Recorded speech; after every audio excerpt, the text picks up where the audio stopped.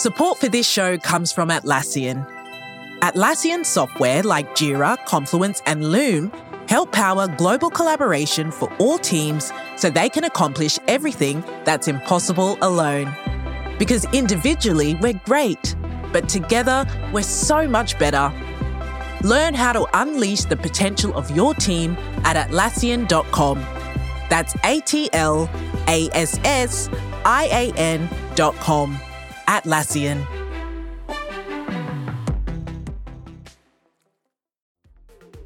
The following segment is from The Look Ahead on the SB Nation NFL Show, where we're discussing your favorite team. Subscribe to the SB Nation NFL Show to make sure you don't miss conversations like this one. Your Cowboys, as you have so gracefully pointed out, fresh off a win over my 49ers, are facing the Philadelphia Eagles, and what I thought might be an easier game for Dallas now with Jalen Hurts a quarterback for Philly.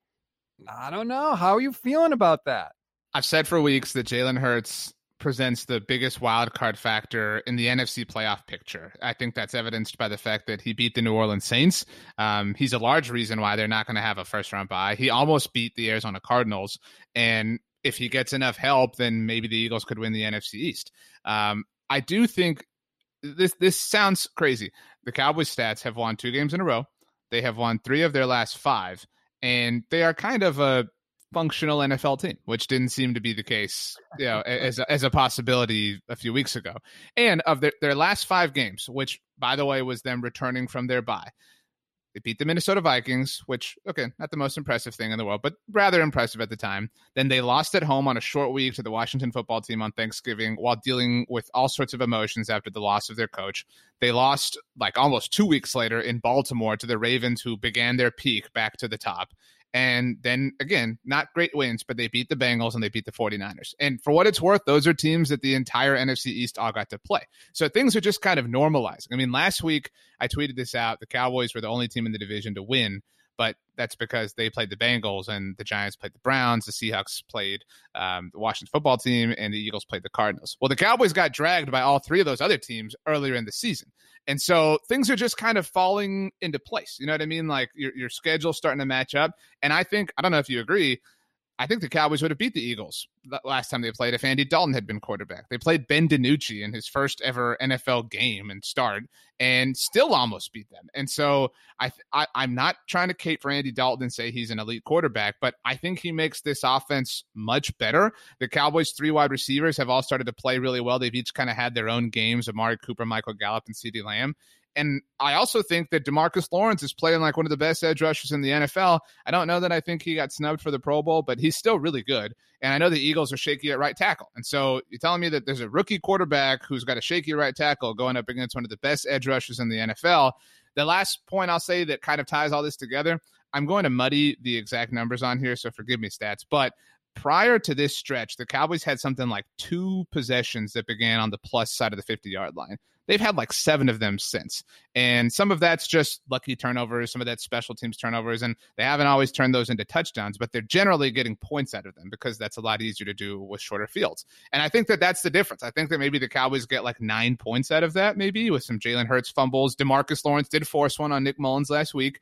And I think that that's... Who doesn't? I think that that's the difference. And I think the Cowboys, I'm surprised that they're 2-point dogs here at home. There is a logical argument to be made that, look, the Cowboys were coming in with a new head coach. It takes time for the coach to get to know the players and vice versa. And then they had the injury to Dak and then the injury to Andy Dalton. So they've never really had a chance to kind of settle in. And you can make the argument now that maybe they're starting to settle in, and maybe we kind of discount a little bit what we saw earlier in the year and start to think that maybe this is the team the Cowboys actually are now that they've experienced a little bit of stability. And I agree with you on Andy Dalton. He's an absolutely functional quarterback. There's a ton of talent around him. I think the Cowboys are a much bigger pain for teams than they were earlier in the year. Yeah, I mean, you mentioned the injuries, obviously, to the quarterbacks, but the Cowboys, it should be said that when Mike McCarthy took over as head coach, Travis Frederick had not retired. He has since retired. The Cowboys have lost Tyron Smith for the season. They've lost Lyle Collins for the season. They have probably lost Zach Martin for the rest of the season. And so, I mean, that last week's stats against your Niners, the Cowboys trotted out the same offensive line for the third week in a row. That's the longest streak that they've had this season, just playing the same 5 dudes at the 5 positions on the offensive line.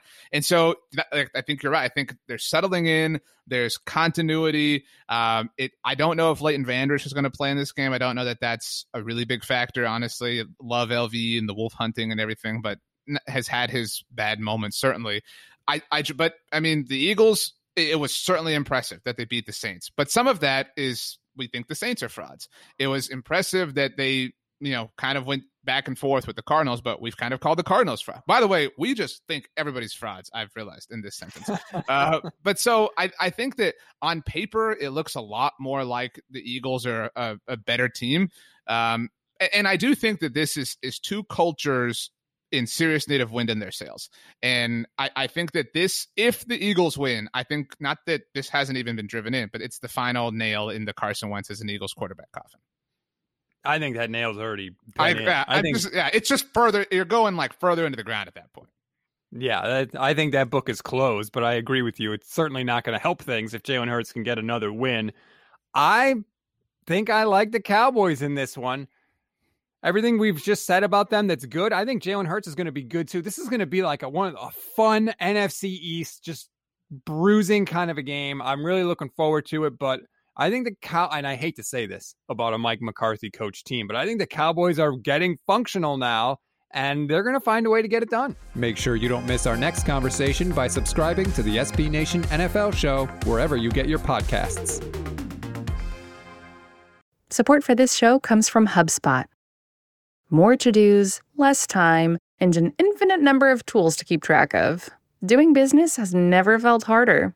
But you don't need a miracle to hit your goals. You just need HubSpot, because their all-in-one customer platform can make growing your business infinitely easier.